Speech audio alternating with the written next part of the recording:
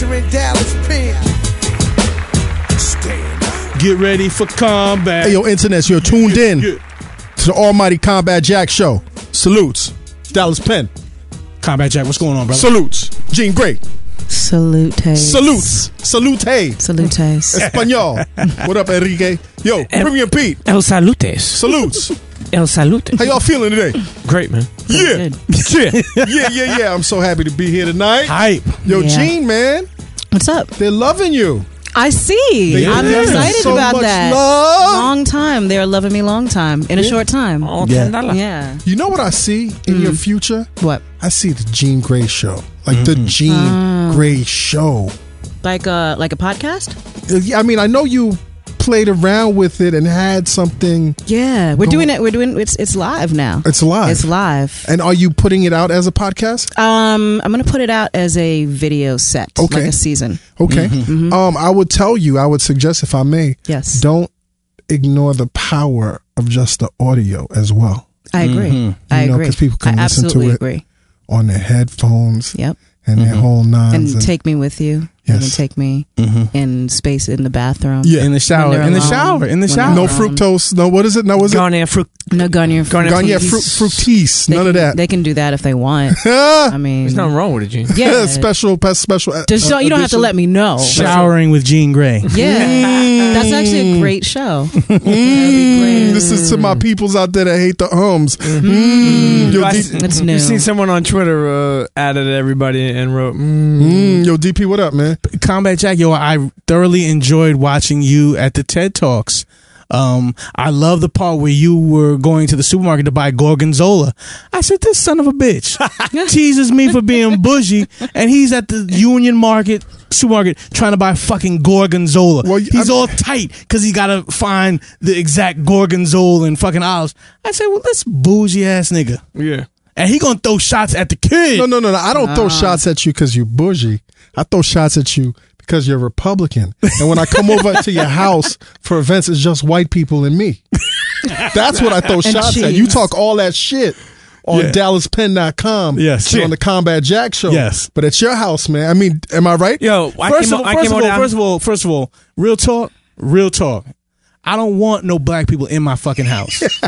I don't want no black people looking at my that's a good shit, rule. fucking using my bathroom, just sitting in my fucking couch. All right, I don't want y'all over there. Yo. I'll shake y'all niggas' hand in the street. Real talk. Yo, the last time me and Premium, right? The last We time went over there, man. I felt uncomfortable because I never seen white people like that before. You know, it was different. But it was bougie. It was real bougie. that red velvet waffles. Yeah, exactly. But we had red velvet waffles and fried chicken and fried and chicken. mangoes. We didn't have a Gorgonzola issues like Combat Jack had. No, you had simple shit. All right, Combat Jack has Gorgonzola issues. Yo, Dallas, I want you to explain this whole 100 days, 100 videos movement that you got going on right now. Okay, I'm just giving the people that fuck with my YouTube channel a little insight. I mean, they see me do sneaker reviews, they see me do a lot of fuck shit, but I'm adding more fuck shit, like behind the scenes fuck shit to the fuck shit, double fuck shit. What day are you on? What day are you on?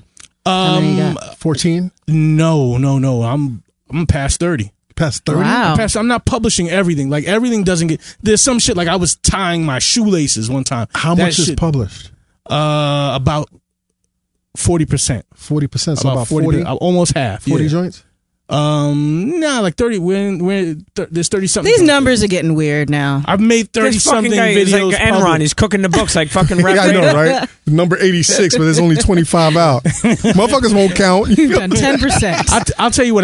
At the end of the whole process, the idea of the process, though, Combat is to just force myself to become more productive. Right. A lot of times I'll be like, yo, I would like to do that and make a little video of that, and I'm like, okay. You just listen to the little voice and fall back. Twitter has made me, I feel like, unproductive. Because I'll post something and then I'll feel like, okay, I did it.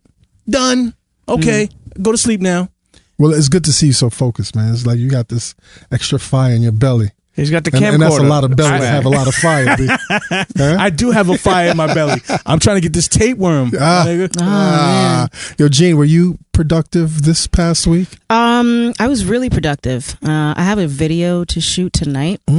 that should be coming out in a couple days. I had a whole episode of Life with Jeannie to write. I moved an entire apartment. Moving is so traumatic. It really sucks balls. It was horrible, and I hated it. Is that a pause? No, listen, coming from Jeannie. When Gene talks, like, you got our shit all fucked up, Gene. Talks, you got our shit all fucked up. But when you say it sucks balls and we have Gene talking, I think that puts an unfair pressure on Gene. No, I'm okay. Okay. But you know, I appreciate you being concerned. Yeah, I mean, I don't think we should put your business out there like that. But the thing I didn't is say I was sucking balls that particular moving day because I moved the whole day and then I broke up with someone.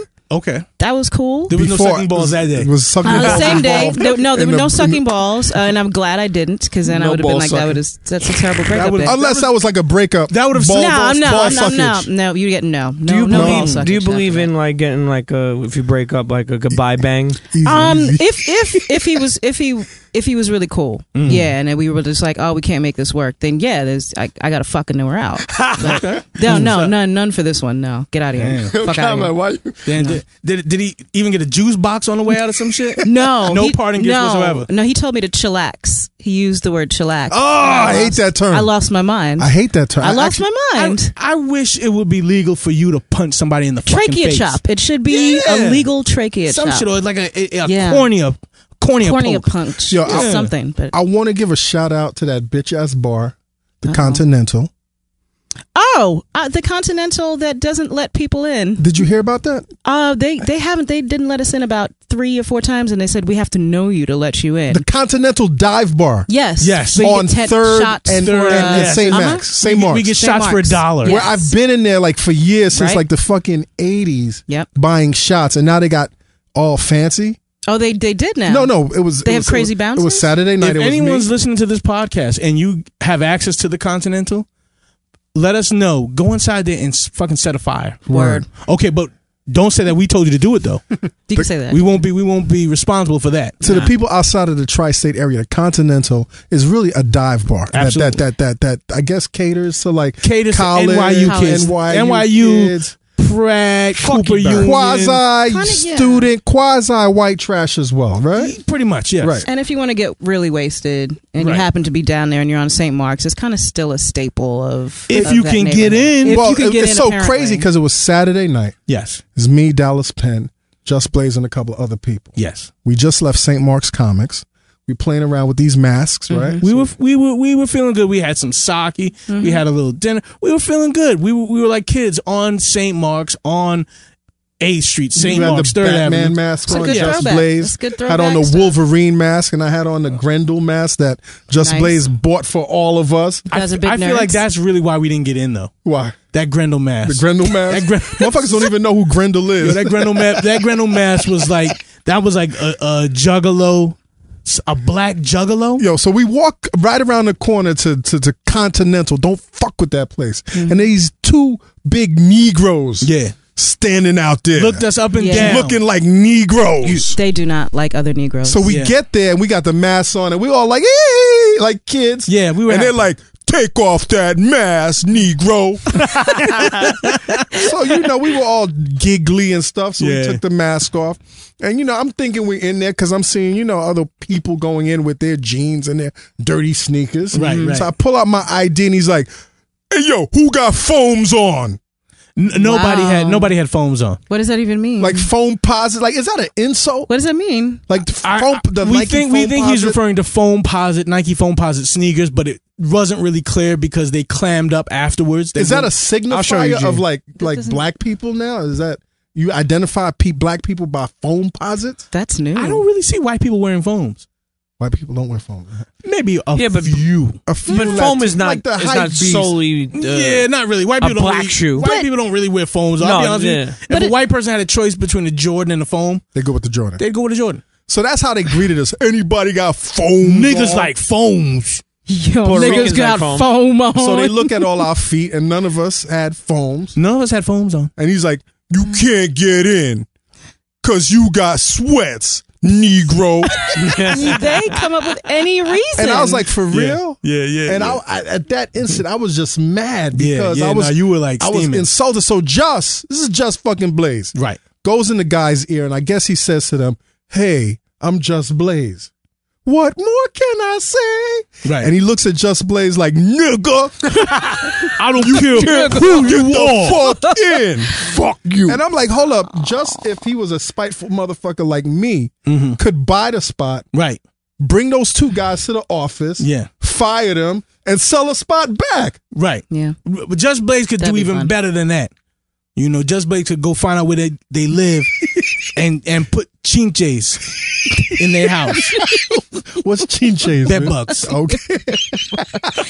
So, yo, man, anybody that bed comes to New York, man, this is a personal Word. ban against the Continental, man. Fuck them. Fuck and those two Continental. Negroes at the door, fuck you too. I can't wait to see them in a different environment. Oh, Combat, please. I got so much revenge in my I wish veins you right now. I wish you would let that go. I mean, I understand how you feel, but look at those dudes again and realize what their issue is. Realize how really they hate themselves.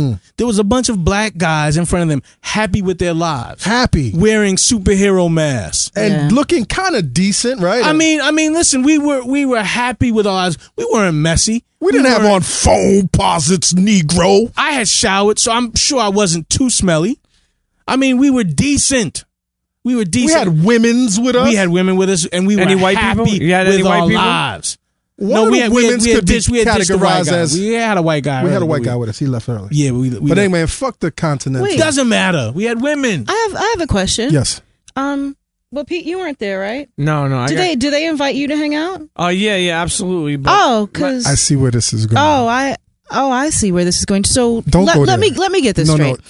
So Let me change the topic. me being Jean Grey. TED Talks, let me- So you didn't invite me to the comic book store where that you was bought that was- masks, That was not. masks, comic books, and drinking. Hold on for a second. No, hold on for a it's second. fine. No, It's see, okay. Here's the thing. It's okay. Gene. Here's the Just thing, Gene. Blaze activated Here's the bat thing, Gene. signal. Here's the thing. It's Gene. okay. It's Just Blaze's fault. Oh, okay. No. No. No, wait, I'm not snitching on Just. Hold they're up. throwing Just under the bus. Justin. No. Really? Here's what happened, Gene. Here's what happened. Like, seriously, you just got on. Mm-hmm. So you have to get hazed a little bit. You the neophyte. Okay, you have to get hazed a little bit, Yeah. Gene. Come on. I mean, like. So getting hazed is because getting hazed, like you would have to do something. So you're getting hazed. Getting hazed would be like, yo, you're Pete, not inviting me anywhere. Pete, is that you talking right now, Pete? Is that you talking, Pete? Listen, I mean, you know what, It's cool. Gene? I remember Gene, it. it was. Trust me. No, it's fine. It wasn't within hours. It was But what the it next was. time I know we're gonna go out and have so glad- some great drinks. I'm so and go to the glad. comic book shop. When is Justin and gonna then go be to here? Continental to get turned away because No. none of us Negroes got on foams. You the first person I'm calling, Gene. No, I'm gonna wear You're the foams. It's first fine. negrette that I'm calling. It's negress. I like it. I like Hold negress. him back. Hold him back from wilding out on them dudes at Man, Continental. F them, man. Listen, we got some questions. Well, we got one question. Two questions. One question is from Felton Fushi. Yo, what race is that? Fushi. F-O-U-S-H. Probably Chinese. No, Not Felton. Maybe Japanese. Felton? Well, assimilation with Japanese. Ain't no You have Japanese? Felton is a black name assimilating a European name. Yes. Fushi. He might be French. Is He it a might be- woman? He might be Felton, Felton. dude. Okay. Let's not. Let's say he's ethnically ambiguous. Okay. What's his question? His question is like, yo, How do we know it's a him? Yo, Combat, I've been rolling with y'all for some years. Guys, capitalize. Don't lose your edge just because you got some curves, Sasha, in parentheses, in the room. Now, here's this question. Like, and here you go. I know you hate that, Gene, right? When they start off with these qualifiers. Like, are you not fucking with Jean Grey, Felton? Felton. Was he? He wasn't talking about me, was he? I guess he was. Why What does Sasha Why are you mean? calling Why is he calling Jean Sasha? Grey Who's Sasha? Sasha? And I mean, who else is he talking Who the about? fuck is Sasha? It's probably his Japanese girlfriend. Did you ever call yourself Sasha? No, Like, in I'm a not drunken Beyonce. state? Oh, no. Okay. Okay. I don't know what that is. Could be. Anyway, this is his question. I'm conflicted by what the Zimmerman versus DMX match says about American society and culture. It's capitalism mixed with race baiting and bloodlust. Yes. A potential cocktail. Yes. Can I get some thoughts from you guys and gal, I guess you're Sasha, on the matter? Sasha, do you want to keep grinding? One. Oh, is that it? Yes. Yeah. I think that's P.S. Exclamation point. I don't. You can go first. Sasha, I like to go second. Okay. Sasha's handed off to me. I'm Dallas. Felton, yes. You already know what it is, Felton. It is absolutely a cocktail of capitalism, race baiting, white supremacy, Schadenfreude. Mm-hmm. I mean, everything that people would love to see. I mean, let's keep in mind now, Zimmerman isn't a white, okay? Even though Zimmerman has a name, last name, a surname, which would make you think he's a white, Zimmerman is a Mexican, okay? And when I say Mexican, I mean... has latched on to all... the exclusive club of privilege. Dallas? He has some aspects of white privilege. He was a Hispanic. He has some aspects of privilege. Right. He has some aspects of privilege. But until he shot Trey, then he got full access to the privilege. No, he did not. When them conservatives started supporting his legal fund and saying, "We got you, Georgie," he had privilege, and that's what kept him out of prison. Right. All right, but the legal Zimmerman bills, side, the legal bills that he's accrued. Listen, his privilege will run out. His tab, so? Yes, absolutely. I mean, I think it's karmic privilege at the end of the day. Well, I mean, whatever you want to call it, the tab is going to run out. Yeah. All right. So I'm sorry that they've contracted DMX to fight him. I wish they would have contracted Kimbo Slice to fight dude. Yeah. Just so we could see my man's head get cracked. Or Mark open. Henry, maybe Mark Henry. Pete, whoever those guys are that wear those tight pants that like to beat other men. Big John Stud. Okay. Talk about it, Pete. So your assessment is what? My assessment is that Felton already knows what it is. You answered your own question, Felton. Yeah, you've answered your own question. American society is a sick fucking society. Yes. We feed on our young, and we feed on the we celebrate Woody Allen. Yeah. We give him Lifetime Achievement Awards. I mean, you know what this fucking place is, Felton. This society will allow you to get tampered with. Macklemore is the greatest rapper in your culo, and then give you a pat on the shoulder and tell you power through that, Felton. That's damn right. Damn right. Everybody gets tampered with. I mean, speaking of we're going through the same situation again now that Trayvon Martin had with this young kid from Florida, Jordan Davis. Yeah. Here we listening to that rap music. Again, confronted with this where the value of a child's life when it's an African American. Did he have foams on? Sweatpants? I think he had foams on. Damn. I think Jordan Davis had foams on. Damn. So had those electro lines. Felton, man, listen, I hope you're not a black. And if you are, try and make children with another breed, don't say Asian that. breed, Don't or say white. that. Asian. Wow. So maybe your child might accrue a little bit of privilege out of that. Otherwise, Felton, listen, just try not to be black in America too much, and you'll be all right. All right. Yeah. No foams. Speaking about too this Zimmerman topic, if this did go down, they're gonna actually have like people are able to attend something like this. Yo, man, listen. Is that how sick I don't that even would be? give a fuck about I- that. I- I'm like, why DMX? Yes, DMX is in his 40s, in a three-round fight, DMX and Zimmerman's been training. and he's crackish. Yes. DMX is. Yes. I don't want to say the brother's a crackhead, but he's crackish. First of all, if And motherfuckers on Twitter are getting their hopes up, like DMX is gonna fuck him up. So that was my issue. And I asked this last night on Twitter, and I said, so you guys, we don't really have a plan in this event, but what happens? Everyone thinks DMX is going to... What happens when he loses? Like, what happens Go home, then? Negroes, What happens? and pick up your foams. Yeah. That's pretty much it. Yo, But you man. you can go online and you can sign a petition. There are about 3 or 4 of them going around. Change.org. So you can do something to change, exactly Get last time I active. said, Get do active something into about it. And I'm not At even mad that least. DMX is getting a check, but come on, yo. Brother, Earl, there's different ways to get a check, my dude. Yeah. Right? Yeah, you ain't going to give it to cancel this nobody fight. in that ring, B. they need like Nick Nolte in there to whip George. I mean, Shaquille I just want to O'Neal. shoot him in the face. Just Right. how about we just shoot him In the face? chest. And then put some Skittles around his head. Anyway, listen. Cut off his balls. Let's move to our next segment, man. I'm really excited about our Cut his guests that we have in here. Salsiccia, Vienna. We got guest. we got Tech-9 in the building. Incredible get. Strange Yeah. music in the building. This is a Congratulations. great get, man. I can't wait to see how this interview turns out. But before we go, you brought it up earlier, Dallas. I do want to thank each and every one of you out there that's really supporting this TED Talk that I was involved in, man. I got called in. Shout out to Sean. Sean was actually one of the producers for the Combat Jack show, Complex show. Sean. And he's the guy that organized the TED Talks. Comment, what the fuck were you talking about? Did you listen to it? I did. You had a bunch of anecdotes. You talked about, again, that Gorgonzola. Yeah. You talked a whole bunch of anecdotes. I was like, what the fuck is this guy coming? I'm actually more concerned about the slander I'm getting from the sweater. Yeah, he actually had Dallas. He had a youth size. It's a sweater you gave me. Actually, Dallas Penn gave me the sweater. It's not a youth size sweater. It's real small. It doesn't come all the way down to my waist. That's the way it's supposed to fit. It's a nautical cut on it, but under the sweater, that's a belly button cut. Well, under the sweater, you should be wearing it's a navy sweater, so you should be wearing a black or a navy shirt. I decided to wear a pink shirt. Okay, pink polo. It's not a turtleneck. You look fresh, but you looked almost like a stuffed shrinkage. Professor. I look like a stuffed professor. You look shrinkage. It wasn't the look wasn't the fit wasn't put together.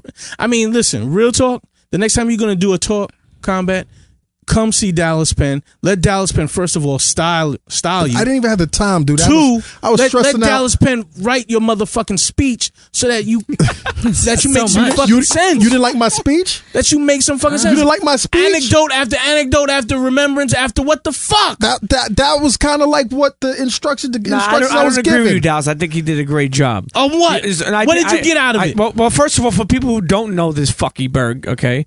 He basically explained situations in his life, things he'd been through, what he's involved. Let him talk. You know what, Pete? Dan, Pete, shut his mic off. Pete, I love you, but see, that's that kind of jail shit.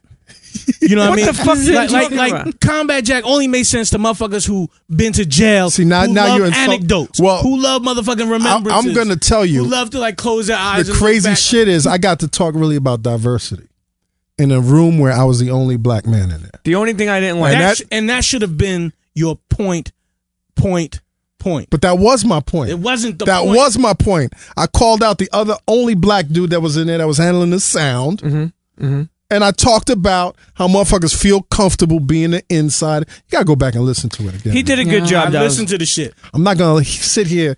I don't give a fuck if everybody out there slanders me in my sweater, but don't fucking slander the content. Next time you gonna do TED Talks, Combat, really come to me. No, come to me and I will write your shit for you. No, I will style you. No. It's gotta be a once happy again, medium. Come to me. Let me tell you Combat. something. It was an honor to speak. Let me help you to represent the culture. I think I did a great job. Now that I think feel about Dallas, really proud.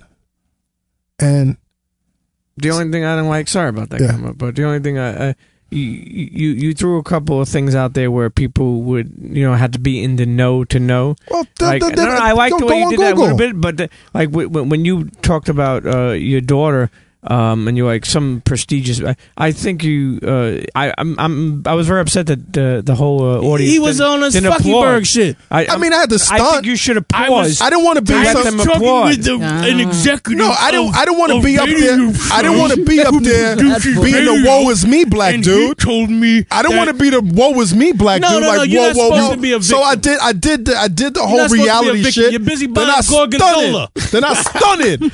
You're busy buying Gorgonzola at Union Market. Talk on it. You fuck stick. Talk on it, Dallas. Internets. Tuned into the I will Combat style Jack you. show. Yeah. Tuned into the Combat Medium Jack sweater. show. Gene Gray in the building. Yo, let's go. TED Talks, To medium. the homie. F your radio, internet. Tech 9. Medium sweaters. Out.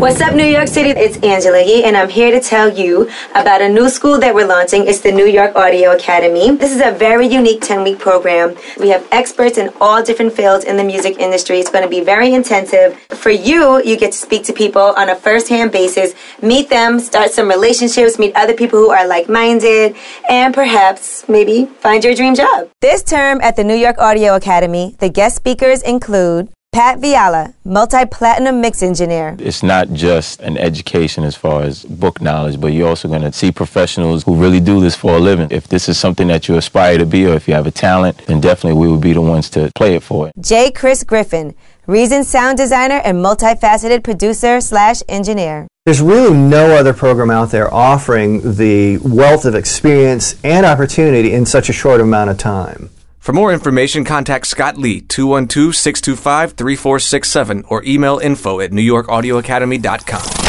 So, hey, yo, internets, you're tuned into the Combat Jack Show, the Combat Jack Show. radio.com. F your radio. F your podcast and F your TV show. Yo, we are so honored to have this man in the studio right now. I've been reading about you for several years. Yeah. In Forbes magazine or something like that? Forbes magazine. I actually wrote about you in the Source magazine. Yeah. You did. I don't know what happened, but we did like a Power 25 for Complex last year, and I threw you in there, man, because I mean, listen, man, internets. Just welcome to the Combat Jack Show, Tech N9ne. Much love. Yeah. Technician number 1 is in the house. Yes, sir. So you just announced this tour, man. Yes, I did, man. 70-something dates. I'm going to say 70-something because it always changes. Okay. Everybody's saying 70 dates, but I heard before I left it was 75. And when I get back home on Saturday, if I get out of New York before it snows or whatever, it'll probably change to 85. So we'll see. I'll never do 99 shows in 105 days again. I did that with Machine Gun Kelly. I'll never do it again. We did it for the Independent Grind Tour, right? Yeah. It's called this one? Grind. Yeah. This is 2014. We did one before with Slaughterhouse and E40 and Glasses Malone and J-Rock and all of us. You know what I'm sizzling. So this is the next one. Speaking of the tour that you went on with Slaughterhouse, I talked with Joel Ortiz, and just in an all-fan conversation, he was blown away by your energy, by your work ethic. Yeah, I'm blown away by his energy. I go on their bus sometimes at night, we all drinking, and he's the one with all the ideas, like some beats will be playing. He's like, it should go, da, da, da, da, da, da. He's the one he's the creative guy around them. That's what I saw. You know? He has so much energy. So for him to say that about me, yeah, that's beautiful because he's full of it. Not full of it. He's full of it. Oh, real shots. But do you find that with younger artists that they get amazed that you're more energetic, you're more inspired than they are? Where does that come from? Well, the younger ones, man, didn't have the pleasure of growing up listening to Africa Bambaataa and the Soul Sonic Force or Mantronics, Just Ice and Busy Bee rocking the crowd. You know what I'm sizzling? They didn't have the pleasure of knowing or really dissecting a Eric B. and Rakim paid in full album or Public Enemy. It Takes a Nation of Millions to Hold Us Back. You know what I mean? Fear of a Black Planet, whatever. NWA, just all that. Slick Rick, you know what I mean? Just all that old school music, even Davey D. We bought Davey D. We thought it was all rap, but he was singing. You know what I'm saying? So it's like they didn't have the pleasure of having all that or going to see KRS-One do The Bridge Is Over. You know what I'm saying? In his prime. Yes. You know what I'm saying? Before the dreadlocks. Yes, man. You know what I'm saying? I think the dreadlocks were just starting. Still, he had a little puff. I was in LA at the time. I think it was 93. And this was way after it came out, but it was 93, and he performed it at the Glam Slam downtown LA when they had it down there, and I was in the crowd. I was like, wow, and it was still popping. You know what I'm saying? Like a lot of them didn't see that, how you supposed to command a crowd. I was a student. I was there when Cypress Hill first did it. I was there when I first saw Tretch in 92 do... with the machete? What? Did he have the machete? Yes, he did. Yes, he did. Yes, he did. I seen him at the BRE convention in 92. I'm sizzling. I saw it happen. The hip hop parade thing happened. And I've been a student ever since. And a lot of these youngsters, they didn't get that. See, it ain't their fault. You know what I'm saying? It's just their parents' fault. Right. So you find that because you're a student and you have this luxury. Because most people today would think that you being in the game for so long, that's a disadvantage. But you see it as an advantage, like coming from school, real school, like the official school that generated this industry. And I'm still on the incline, so that's saying something about them, the guys that come up and they've gone. I'm still here, though. I'm independent. I use my own money.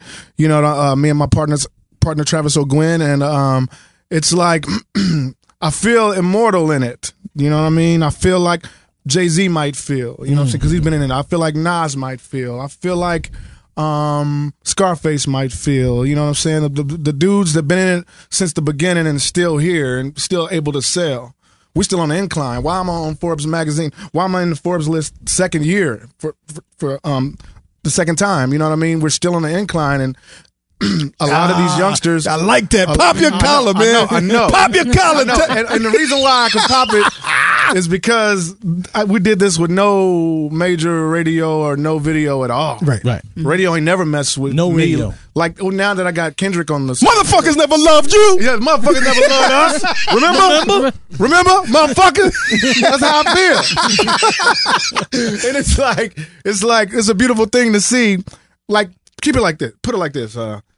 When the Forbes list comes out, I'm black, man. I don't want everybody to know how much money I got. If I won the lottery, I don't want everybody to know because that's when everybody calls me. That's when you get a cousin. Let me ask you a question. Cousin. Do you wear phone posits? Do I wear what? Phone posits. What's that? Yes, Tech. Well, What's that? Hold on a second. Internet. Let's keep it clear though. Let's keep it clean right now. Tech is definitely rocking the Mellow 1.5 Retro. Yes. He is clean. He is clean as a mug right now. Yeah. And my you just pull those out today.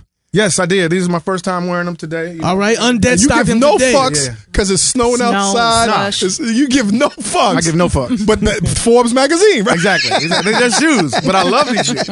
You know, I'm a Jordan fan. You know, I think the first Jordan came out like 85, right? I think. The one. And Jordan that's when I started rhyming in 7th grade. Now, were you able to cop the Jordans back then also? No. I wasn't able to buy them. When did you cop your first pair of Jordans? Man? I was working for the Muslims when I was 17. So you're still a teenager. Okay. Yeah. It's not like you turn 40 Because I get flack for getting my first pair of Jordans after 40. Oh man, I was late getting them too. I just couldn't afford them. You know, right? Of course. But when I started working for the Muslims at Fish Captain, when I was 17, you've been an attorney for years. I wasn't. This is Tech's interview. It's not my interview. They gave me money up front to go get me some. I think they were the 5s, maybe. I don't know. Okay, so I got. So you got it on the 5s. Yeah, I think so. You know what I mean? And now that's who I feel I am lyrically. You know, I'm sizzling that kind of stature, like Jordan. You know what I'm saying? With my tongue out. You know what I mean? All 23, not Michael Jordan, Michael Myers because he's a killer. Yes. Michael Jackson because he's a star. You know what I'm saying? That's me. I'm 3 Michaels. Pick one. Choose one. No, all 3. Jordan. Yeah. Myers. Yo, Yeah. I read that you, you go so back, man, that you actually have a photograph of a performance of the 2 Live Crew and the Luke Skywalkers and the whole night. How'd you know that, man? I mean, come on, man. I do my shit, man. You were really a fan of this shit. I was like 19, man.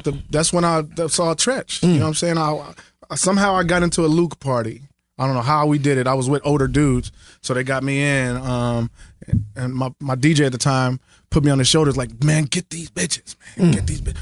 Don't drop the camera. Make sure you just stay on the thongs. Because at a Luke show, it's all women dancing. Right. Booties popping. Back then, you know what I'm saying? Real booties, not... Yeah, real booties. You know what I'm saying? All fakes. Yeah. And, so he brought them straight from Miami. I guess. I don't know. But I did that, man. I was in the Luke Skywalker party and I couldn't believe it. But I got some footage though. You know, I'm 19. You still got that footage? Yeah, I got it. Yo. He's holding me like this, sweating. Are you getting it? I'm getting it. I got it. And I also read, man, that you actually missed. It was a slim opportunity. Like you missed a slim chance of being on the road with Hammer as one of his dancers. Oh yeah, I missed it on purpose though. Okay, I missed it on purpose. My homeboys that I used to be in a dance crew with, the Imperial Preps. It was me. I was the younger one. You know, so my boy Carlos brought me in, but Zester, you know, No Bones with the hair. You know what I'm saying? They all from Kansas City. Swoop. You know what I'm saying? All that stuff that Hammer was doing. That pop shake. Oh, we made that up. You know what I'm saying? That's Kansas City dance. Right. Pop shake. Okay. You know what I'm saying? So they went to go. Incidentally, Internet's Tech just got up and demonstrated the dance. I don't never do that. So you don't ever do that? Nah, thank you, man. Yeah, I can still do the pop shake, but because it's Kansas City. So while you coming up, man, you really you're not just learning your breath control and learning how to rhyme and mastering your skill, but you're dancing. Yeah. You're really studying the art of performance. Totally, man. Showmanship. It's about that. It's about that. If you want people to keep coming to your show. Right. Mm-hmm. And I think that's why we're still on the incline too, because people want to show their friends, you got to see this. You know what I'm saying? And I'm thankful for that because I used to be a break dancer and a pop locker before I started rhyming. With rhythm came rhyme. You know what I'm saying? Thank God for it. Right. Because what pointed you in the direction of rap, man? Like rapping? Slick Rick, man. Lick the Balls, man. Pete? Ice Cube. Chuck D. Boogie Down Productions. You know what I'm saying? Maybe classics. see. Just I love what they did and lyricism. Yeah. I mean, then my question comes: when you're creating a song, when you're writing your rhymes, I mean, how many books do you go through? Paper? You mean? Paper? What's your? Depending on what you're writing Do you still use paper? Yes, I do, man. Okay. I have to. My style is intricate. Some of the people appointed to give an opinion and never do get it. I want you to come in and gobble Jimmy and die. Need to be given the remedy again. Why? Critics are really the enemy and can't stand the way they slam today's gifted. Effing incredible. Get fanned away with grants to pay. This gem will a scripted. Definite impeccable. It's like you got to write that. You just did that shit like. You know what I'm saying? and not only that, but I mean, there's no economy either on your words. Yeah, man. You're spending mad money on them words. You're putting crazy words in there. Well, it's like this. That song "Fragile" that's out right now with me and Kendrick. It was inspired by somebody at the L.A. Times that said something. What they say about my what they say performance at Rock the Bells? Yeah, Rock the Bells. No, not Rock the Bells. Pay Dues. Okay, because I did both of them. Right. You know what I mean? They said it was somebody that wasn't familiar with what I do. They said, for one, I am a black man and I wear tribal paint. White paint on my face. My dead homie, rest his soul, Brian Tribal Dennis. paint. Yes. Note the word. Yes. My boy Brian Dennis painted my face back in 94. Damn. 94. Damn. That's really good, brother. He died from a crime of passion. You know what I'm saying? The girl he was with had an ex-husband. He was still in love with her. They came home on Christmas Eve. Brian saw somebody moving in their house. He told Kim to stay in the car. Her daughter, Alyssa, was young, like 5 or something, I don't know, or younger, was in the back seat. Brian went in, the dude shot him, killed him, went out in the car to the car, shot Kim, his ex-wife, and shot himself in front of little Alyssa, you know. Right. So when the dude said, although N9ne can be sometime gimmicky, right, I'm pissed. Because he didn't take the time to know he didn't do his wear homework. the face paint still in honor of my dead homie. Of course. That's my best friend that died. Right. But he didn't know. Right. But he put it out there. The with thing the about journalists, some journalists, I won't say all of them, they'll try to critique some shit. Hacks. They're not journalists, they're hacks. Exactly. They just write some shit and expect people to not be passionate about it. And he called me redundant when I'm the nigga that talks about the whole spectrum. He just heard me rapping fast on a lot of my songs, because when I put my shows together, I put the songs together that, like Midwest Choppers 1, Midwest Choppers 2, Worldwide Choppers, Midwest Choppers 3. Yeah. I've been in it so long, I got Psycho Bitches 1 and Psycho Bitches 2 and Midwest Choppers 3 of them. So this motherfucker not knowing, say my shit is redundant because I put them all together, he's not understanding. So it pissed me off. So I wrote Fragile. Some of the people appointed to give an opinion and never do get it. I want you to come in on gobble a Jimmy and die. Nina be given the remedy and die. Critics are really the enemy and I can't stand the way they slam today's gifted. Effing incredible, get fanned away with grants to pay. This gem will a scripted, definite impeccable. And I said, right around and I put everything in a flow. I'm the N9ne, I'm gonna look very mean when I flow. When I foe, ascribe a line, but he has never been at a show. By the times it'll be better leaving in the stove, cause they wrote nothing but lies. Quotes stuck in my eyes. Amateur writer dissing. He's a beginner and hopes for your demise. Folks, some are despised, never do try to listen. It's real. I'm mad. Clueless when you scribble on your pad. How you gonna criticize with a chisel on your nads, sizzle in your ad? You don't really get why I'm so pissed. Understand this. Understand this. I'm an artist and I'm sensitive about my shit. You know, and that's how I felt about it. You know what I mean? And I went and got Kendrick Lamar to come speak on it. You know what I mean? Woo. So.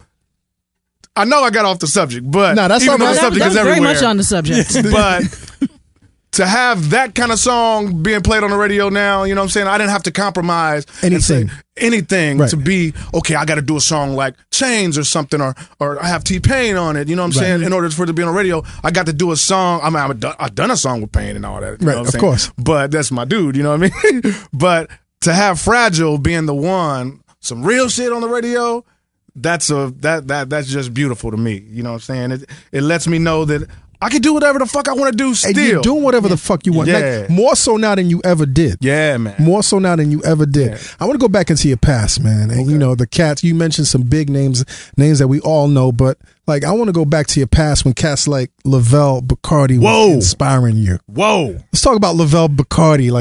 When Vel was rapping, I was dancing. Who was Lavelle Bacardi? Vel Bacardi was one of the forefathers of Kansas City, Missouri hip hop. Mm-hmm. He came out here. He made an album. I don't know if he made it out here. He might have made it in Cali. I don't know, but you made it out of Kansas City. Yeah. He made it out of Kansas City, and he had people like Chino XL respecting his freestyle. You know what I'm saying? His freestyle. Is Chino from Kansas City? No. Chino from out here. Okay, from out here. Yeah. But he's from New Jersey or something like that. But Lavelle Bacardi was the guy back then. I was proud when I bought his album. Like, wow. Cassette. You bought his cassette. Yeah. It was. I holding it like a CD. It was a cassette. You're right. You know what I mean? Folded that shit out. When I popped it in and I heard he was talking shit about me. He was talking shit about you. Oh man. Like your local. He wanted to fuck my baby mama. You know what I'm saying? She was a rapper with him. You know what I'm saying? Like me and her fell out. We was in a group together, a female rapper. And, you and her were in the group, fucked. Right? I wasn't supposed to fuck. And so y'all in the group. Then you tap. We had a son. Okay. You know what I'm saying? And got a blood test, and it was 99%. Mine. And now that my son is 19 and he's the shit, right. I wouldn't trade him for the world. Right. So at that time, she was mad at me, and she went to go rap with him out in L.A. L.A. is when they did it. Okay. So it was okay for her to be talking shit, right? Because she had a reason, yes, to talk shit. You got a motherfucking.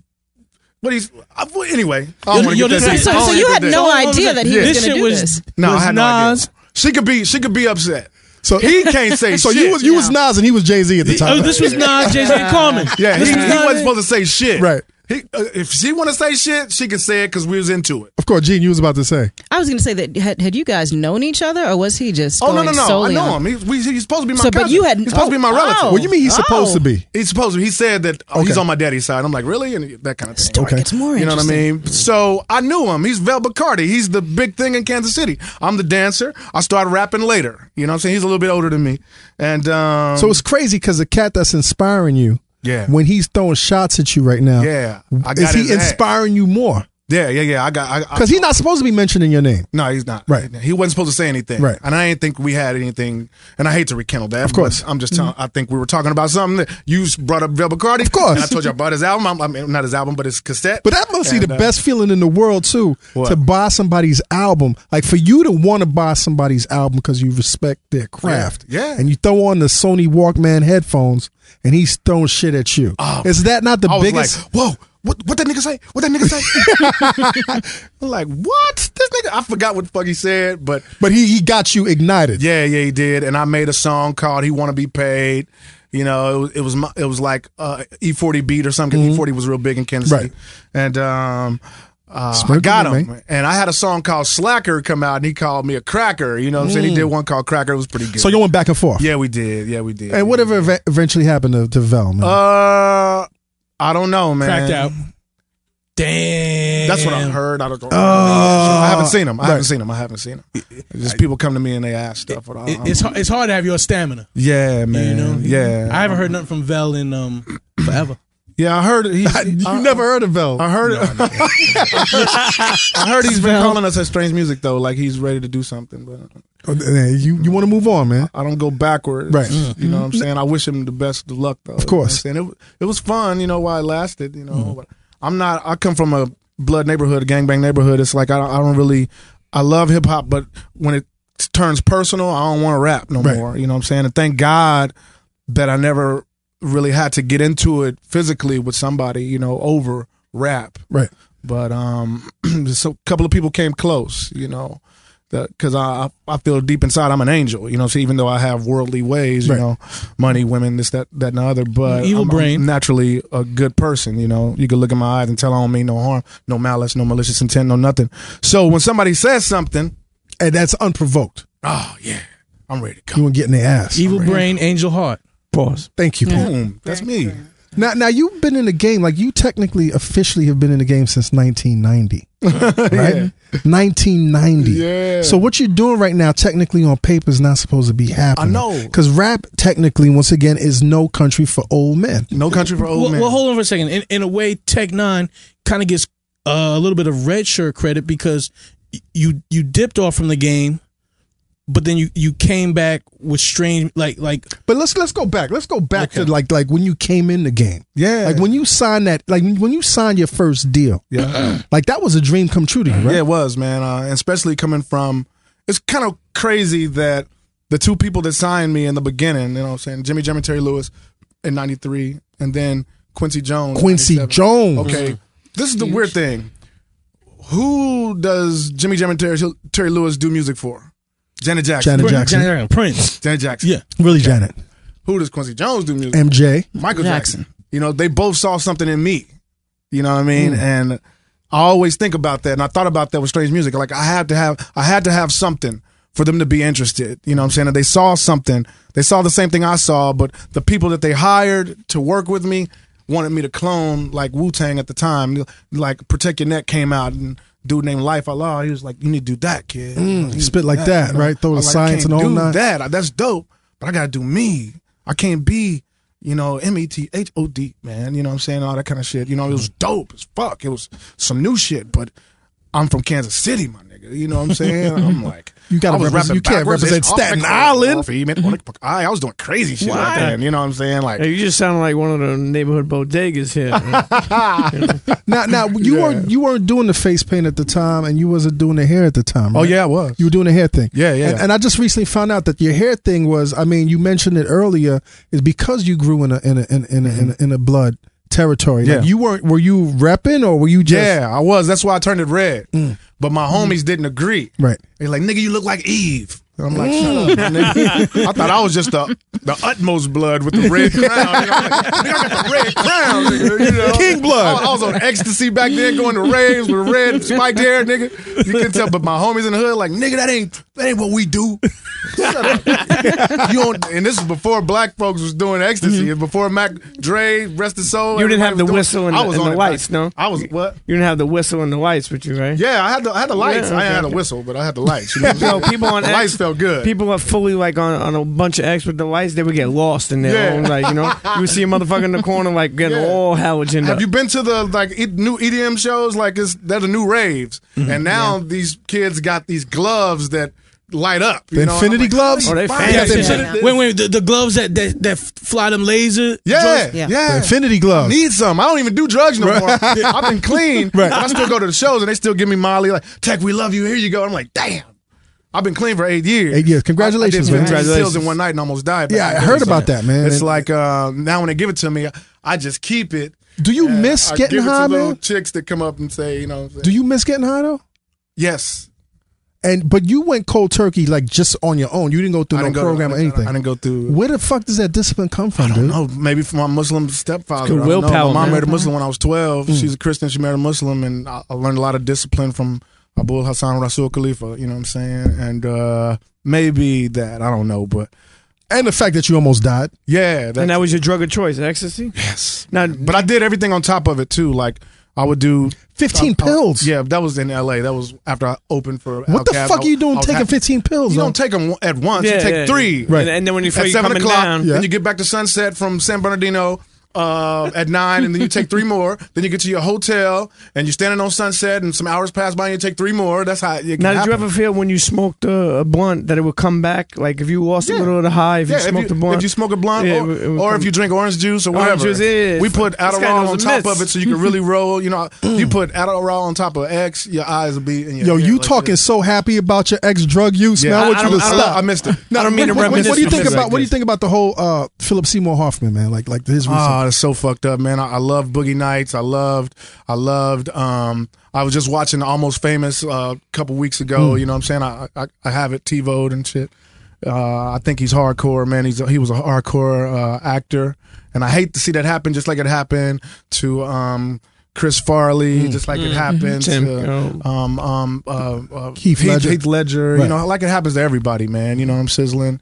I hate to see that happen. Good people. I never met him, but he was a good actor, man. I was a fan of his work, and I just found out when I got here yesterday. I didn't know. And I had the TV down low, and they kept showing his face, and I thought they were giving him accolades for something else, and then I turned it up, and I was like, that's crazy, man. I hate to see that. And you can relate because you were almost there. Yeah, this is what I think, man. This is what I think. They said he was clean 23 years. 23 years. And then Okay, just say if I relapse right now. Like, I'll leave here and you niggas... Don't relapse, my brother. Yeah, I won't. Okay. I won't. You know, somebody say, man, we making can too go much kick money it. right now. And some fine-ass chick, you know what I'm saying, her or her say, we got some Molly, you want to party? And I'll be like, damn, you know, it's like Adam and Eve, a woman coming to you, like, trying to put it in your mouth, you might just do it. You know what I'm saying? I've been there before. How much did being sober change your writing process? I got better. Yeah. To me. Like, a lot of my fans miss all those stories. Mm-hmm. You know what I mean? Those stories, me in the strip club, Slither and shit like that, or Tech-9 Experience, shit like that, where I talk about the night where I did it, you know. They miss those stories, but lyrically and like patterns, more to me, got more technical and more crisp. So which destroys the myth that you have to be on drugs to really be in tune with People your just art. say that Right. because it works for them. You know what I'm saying? Snoop can smoke and smoke and smoke and still do music, and Wiz Khalifa can smoke and smoke and smoke, and Be Real can smoke and smoke and smoke, and Yuck Mouth can smoke and smoke and smoke. If that works for you, yeah, but not for me. It's for other people. I don't. Some people feel like rock and rollers might want to do heroin or coke or whatever works for you, but just don't let it kill you. Too much of anything is bad for you. Of Now, course. I think about that, and I said, well, what about too much love? Is that bad for you? And I'm like, I've been thinking that for a long time. It's too much love can, because there's a lot of love around where I go. Like, people show me a lot of love to where I'm looking for the bullshit. Like, where's the bullshit gonna come from? The demon's got to come out somewhere. It's too much love from different sides and everything. Gang wise, it's just too much love. You know, I'm just looking for the shit. So I'm like, it's too much love. Because they said too much of anything is good. Right. It's bad for you. I'm like, too much love. I've had a girl that loved me so much that she wanted to kill me. So maybe that's true. I don't know. I'm still trying to figure it out. Too much love. Well, you know what? I mean, what is it about love that would cause somebody to get killed? Is, I would imagine, my like boy Brian, jealousy. Right. My boy Brian died from a crime of passion. Right. I seen it happen in front of my face. You know, Right. love. Is a But thin that, line. but they say it's a thin line. Oh yeah, overdose on. It's funny because my wife always says, man, that out of every emotion, like, you can almost mask every emotion, but the only emotion you really, like, nobody can mask is jealousy. Oh, totally. Like that's that flag. Like, you see somebody in the crowd that you know, like, they acting a little different. I mean, that's a red flag right there, man. Yeah, it's people that are just crazy too, man. That's true. Like, we think everybody we deal with is on the same plane. When you got people like the 44 caliber killer, the Son of Sam out there just shooting motherfuckers for no reason. When you got Jeffrey Dahmer, you know what I'm saying, in Milwaukee, eating black motherfuckers and shit, you know what I'm saying? Barbecue. It's like, come on, man. Well, the darker the berry, the sweeter. Yeah, that's what they say. That's fucked up. Now, was ecstasy your drug of choice? Oh yes, yes. Because I have a great insight on this, but your writing skills back then, like, I remember personally taking a lot of ecstasy, and it made me at one point in time growing up a certain way, and I'm sure you grew up a certain way, like moving around, and then also when I started taking a lot of ecstasy, I found myself like being more emotional in the sense of being more open to people. It's like, love and appeal. It's love. Yeah. Whoever put that much love and appeal need to be shot because it's addictive. You know, so especially if you ain't got to be in pain spiritually to enjoy it. You know what I'm saying? You can still enjoy it, right. Molly and all that. But I was spiritually in pain. You know what I'm saying? So that made me feel like, forget all my problems financially. You know, fuck the IRS. You know what I mean? I'm on The IRS has some problems. You know, that will crush your And goddamn soul. They will crush your soul, the IRS. Oh man, I just paid them $800,000. Yes, but you could pay them $800,000. Thank the Lord. Did it Thank hurt the Lord when you paid them? It hurt me to pay $100,000. Right. To me. Right, of course. Right. Why does it hurt? Because I feel like you didn't help me make that money. You wasn't with me when I was shooting in the gym. Yes. You know what I'm saying? Motherfuckers never loved us. So motherfuckers never loved us. So, Remember? So they say, welcome to America is what we have to do. I understand it. You know what I mean? But, you know, like half a nigga shit, you know what I mean? Like, Half, God, right? So if I... And half of a lot is a lot. Yeah, so 800,000, you know, I had to make a little bit. You know Yeah. You know, but, you know, I was able to play it in 2 months, man, and... thank the Lord for music, man, because they was talking about Were they coming at you like that? Oh yeah, man. Tech, have you ever done 2 shows in a day? Yes, I have. Okay. In Canada. Dig it. In Canada, on an island called Victoria. We park on the. I'm visualizing. We park on the hill, our tour bus, because the tour bus has to get on a ferry to take you across to Victoria from where you leaving in Canada, and you do a show at 5 for the 16, the 19, and then at 9 for the older motherfuckers. You know what I'm saying? Yeah. And it was hard to do because what I do, we go in. 100%, yeah. We go in, but we did it. I was worried about my voice, like being hoarse, because we, blah, blah, blah, blah, blah, you know, for an hour and 30, you know. So, but we did it. And we've did it more than once. We've done it more than once. Now, I read about you coming up and you having a traumatic past, and that leading you to search for God. Totally. And searching for ghosts. Yes. And like you were actually a ghost hunter. I was. People, my mom, real sick, you know, still to this day. She's better now. She just came out of meningitis of the brain, you know. She had epilepsy since she was 18. Grandma seizures, the worst ones. Later on in her life, lupus happened. Then diabetes just happened like 2 years ago because she got kind of big. 2009, pancreatitis happened from all the medicine, I think. All the medicine they give her. You know, she made it through that. She almost died. That's why I did the Dark album, KOD, King of Darkness, because I was like really saying that nobody's darkness can be as dark as mine because my angel is dying. This is the woman that's a Christian. Jesus Christ is her life. You know what I mean? She's the one that drugged me to church. Right. She have so much love. She married a Muslim. You know what I mean? She taught you how to have faith. Yes, which is a powerful, most powerful. She taught me how to have faith. So to see my angel suffering all these years. All these years. And she goes to church every day. When I was going to church, she took me every day of the week. Monday, Tuesday, Wednesday, Thursday. So sewing circle is going to be this day. Choir rehearsal is going to be this day. And so you were really indoctrinated into the church. Yes, I was. I was in the Sunshine Band when I was younger. What denomination was that? It was Baptist. Baptist. Okay. So Tech, let me cut you over. Okay. In my mind, I thought that you were brought up through Baptist because I was like, yo, there's a way that you preach when you are evoking, when you are giving your music. Yeah. And I'm like, yo, Tech was brought up through Baptist because he is, at some point, he's going to speak in tongues. That's crazy. You know, my name means high priest, Aaron. I ain't peeped that until later on in my life. They named me Aaron.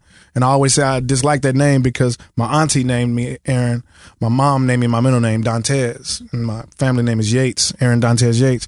Aaron, in the Bible, he created a false thing for the townspeople to worship. He was Moses' brother. Right, the golden calf. Yeah. Moses went to go part the Red Sea and all that shit, you know. So that's another thing that, in a sense, psychologically you kind of carry. Yeah, I used to wear a preacher's robe on stage with the red spikes. I was blood. I was a preacher. I'm just a clusterfuck.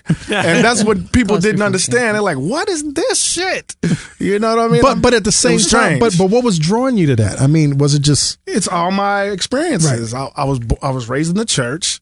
You know, I'm sizzling. I live in the Midwest. You know what I'm saying? And when you get that teaching in the Bible Belt, it's dark as hell. It's dark as hell. The Holy Ghost. The heart of America. You know what I'm saying? Revelations. Sodom and Gomorrah. Plague of locusts. Yeah, man. You know, that's scary. Yeah. So why would my music be dark? Right. That's what I think. So did you grow up with this fear of, like, God? Like, you know what I'm saying? Because the wrath of God is very scary. Well, I wouldn't say fear because we prayed every night, man, and I always thought that it was like a deity that was there, you know, this godly thing to protect us. Right. But as my mom got sicker and sicker, when pancreatitis hit in 2009, that's when the song "Show Me a God" came out. Because you started questioning, like, how could this woman who showed me so much faith be going through so much? Where is the reward for the faith? Exactly. Right. And my you know, my family, they own churches and shit, you know what I'm saying? Like 3 of them somewhere in Kansas City, you know, over the years, you know. And they always said, that's good money, man. They tell me, Combat Jack will look in your wallet. The Lord is testing your mama. I'm like, testing her all these years? It's been decades. She's been sick. And he still don't know. She still don't know. It still don't know. Whatever the fuck it is, doesn't know that this is a follower of it. Right. So... show me a God. I'm kind of feeling that it is a facade. Show me a God. Because you're angry. In a sense, you're angry now at God. Yeah. And if it is, why ain't he doing his job? I said, and if it is, why ain't he doing his job? Show me a God. Job. Even if it's a thing, a man or a broad, show me a God. Please let me know something is listening when I'm down on my knees. Right. Because I pray all the time for my mom, you know. So that's why I've never doubted because I was taught to have faith. Right. But Eric Badu said most intellects do not believe in God, but they for us just the same. You know what I'm saying? And as you get more intellectual, you start questioning Darwinism and creationism, you know what I'm saying? And science and things that you can touch and believe. And, you know, we were taught creationist, you know what I'm saying, that there is a higher power, but Darwin say everything grows like a plant. Right. And that shit starts looking right. You know what I mean? Survival of the fittest and the whole line.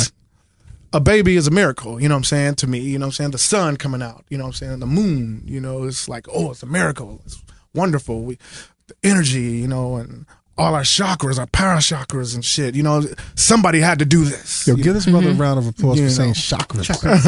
Chakras. My mind's over here getting blown. Do you think you've combined things like faith and Darwinism and creationism the same way you've just combined other experiences in your life? I think so, man. I think that's the best thing to do, man. You know, so you won't go crazy? Absolutely. You know what I mean? Don't go crazy. Because we'll go crazy trying to figure it out. Scientists still can't figure out how we feel how we feel. You know, why we feel sadness, why we feel happy. You know what I'm saying? Right now, I'm trying to get here. Happy as fuck. That's what I'm trying to get. Happy as fuck. Happy as fuck. That's what I wear this to remind me when shit is bad. Like, where'd you get that from, man? I got this from a hippie rapper out of Minnesota. His sister, Mod Son's sister, she was on my bus and she had it on, man, some years ago. And I said, I love that. And she gave me hers. I started wearing it. He's seen it. Let's do a song. We ain't did the song yet, but we are.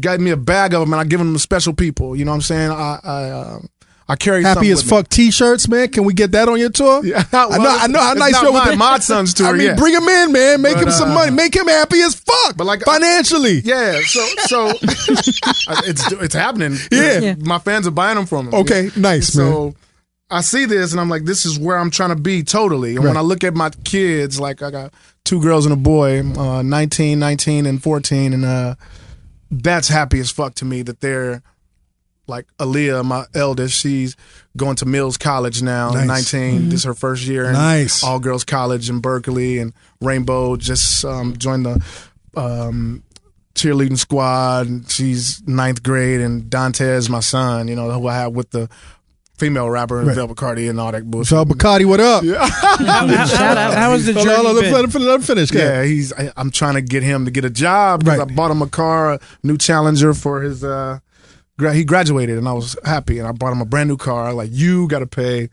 the goddamn insurance on it, and if he can't pay it, he ain't got a job yet, I'm gonna have to take the car back. See, but isn't that what at the end of the day, man? A lot of people don't understand that, regardless, you know, what we're put on the planet to do.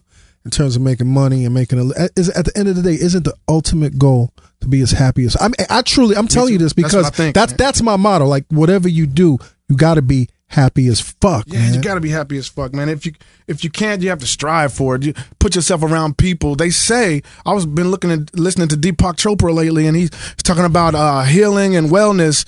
And if you have happy friends around you, that can help you. Like health wise, you know what I mean? Like, people, yo, man, depressing motherfuckers around you is some real cancerous shit. They can come in the room and make everybody else. Yeah, man, it's got to be. You got to be around motherfuckers that lift you up, like your boss or whatever. If your boss don't talk to you, then you have nothing to go on. Right, exactly. You know what I'm saying? You shut down and you're detached. But if a motherfucker commends you, like, I love what you did, that strives you to be better, and you're moving, trying to make yourself better. Positive vibes. Positive vibes, man, have to happen. That energy is real, B. Yes, and it I is. talk that shit a lot because I really Deepak believe Chopra it. said we're all energy. We're all entangled. Our brains. When I say something to you, you're thinking like either you believe me or you don't, or you think this nigga's bullshit. But it's real. All energy. Everybody's listening, like, and we're all like giving each other energy. So it has to be. When I walk in a room, it lights up. It has to be.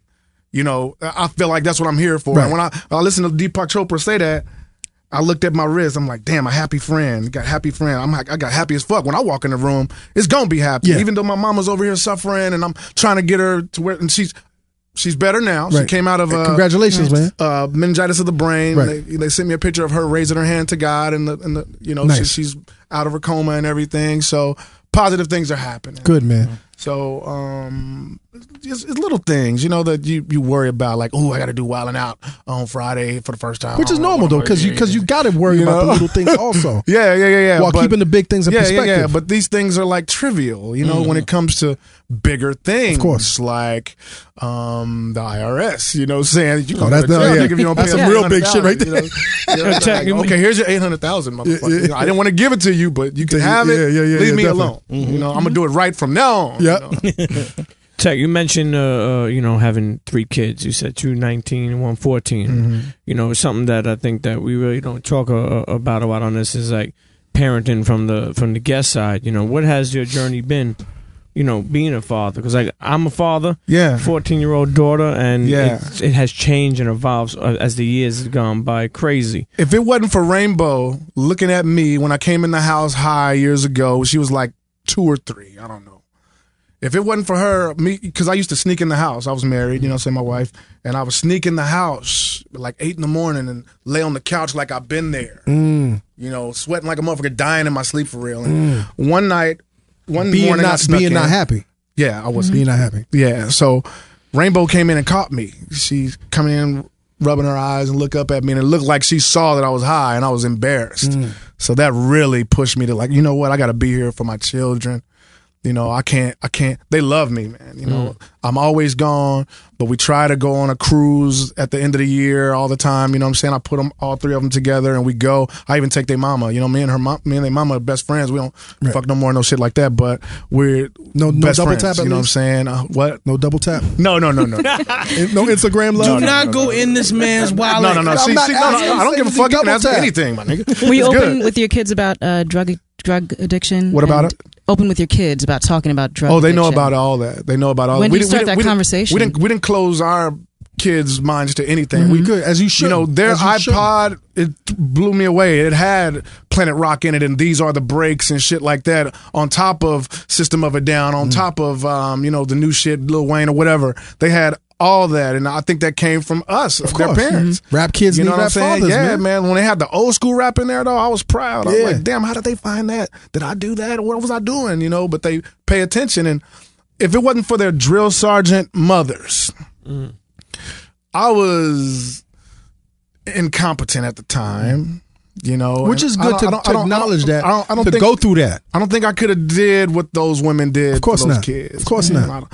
Their moms being drill sergeants, man, got them through school. And my life, my son wanted to come with me on the road. I don't want to fuck him up like that, because little chicks want to suck on his dick already. You know what I'm saying? I'm like, I'm not having you out here with me. Fuck you up. He already think he don't have to work because he Tech-9's son. Nigga, you got to get out there and work for yourself. How hard does he really have to work, though, man? What? How hard does he really have to work? He ain't got no job yet. He's doing something right. He's doing something. No. I want him to get a job. Of course. I know. Would you let him work for you, though? What? Would you let him? No, not.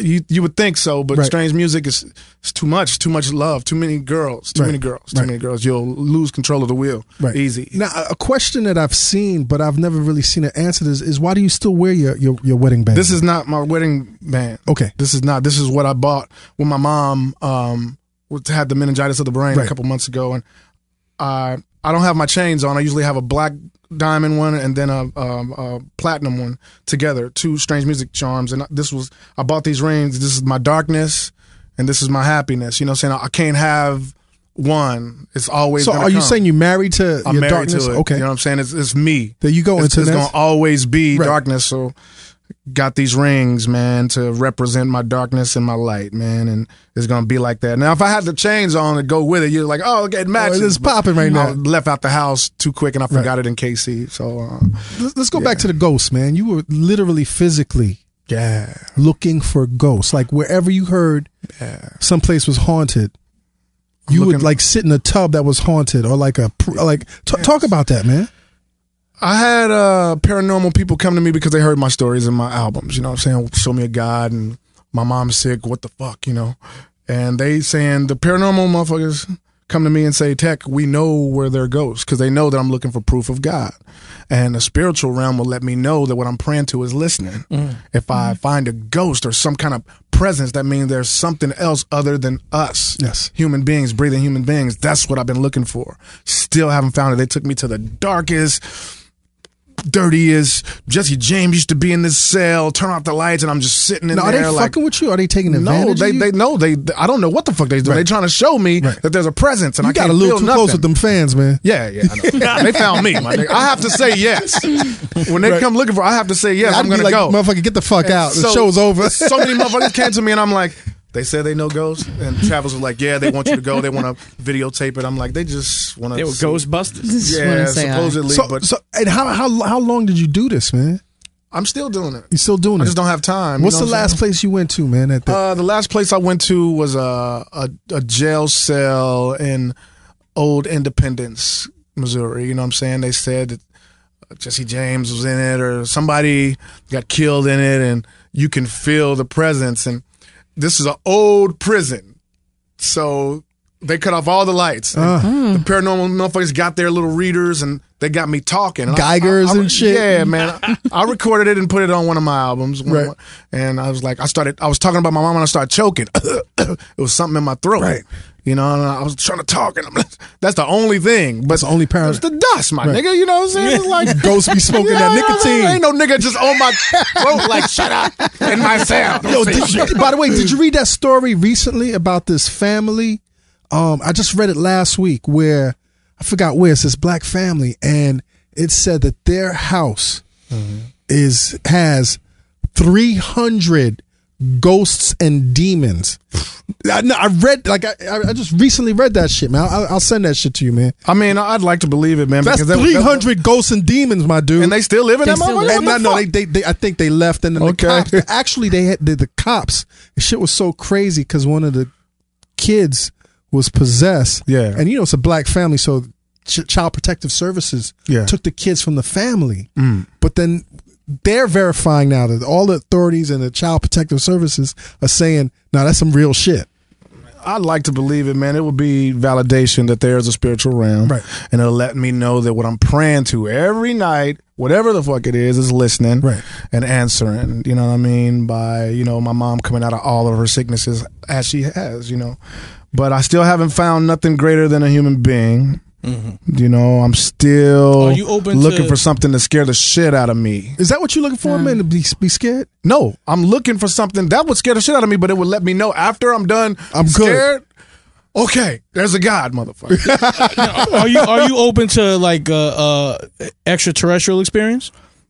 What do you mean open? Like open, like open. Get probed? You want to get probed? not being probed, but just getting a confirmation that wait a minute, there are life forms that exist that I think that we're cocky to think we're the only ones, but I've never seen anything. But I think we're cocky human beings thinking we're the only thing here. Not here, but there's got to be something so ill. I hope so. Doesn't need another thing to reproduce. Like it could just reproduce. Bed bugs. Damn. Bed bugs. Do you think maybe the answer is to stop looking? Yeah. Maybe you're looking. Well, that's what they say. They say you don't see it because you're trying to see it. I was like, what kind of shit is that? It's possible. I'm walking through the dark and shit. Like I'm not trying to. When I cut off all my lights in my house is big. I cut the fucking shit. You see how I stun it real quick? My house is big. Keep stunting my house is huge. I have to turn off lights for an hour. I'm gonna get a bigger one, but it's cool right now. Cut off all the lights. Walk to my room. It takes a while to walk to my room in the dark. And I'm always thinking, what if something jumped out? It'll scare the shit out of me. But I'd always say, an ex-girlfriend snuck in this motherfucker trying to kill your ass. It's real shit, that can happen. It ain't no ghost. You fuck with the Ouija board? No. Back when I was little, yeah. Did you ever double tap a witch? A witch chick? I think I might have fucked somebody that thought that she was a Wicca or a witch or whatever. That motherfucker. Yeah, I think candles had to be in the early 90s. That was when the witch. That was when the witch chicks was the crowd. Witch bitches. I think there's some weird motherfuckers coming to my shows, man. It's like, does that shit scare you though, man? I mean, here you are, man. You're a performer. You perform from the heart.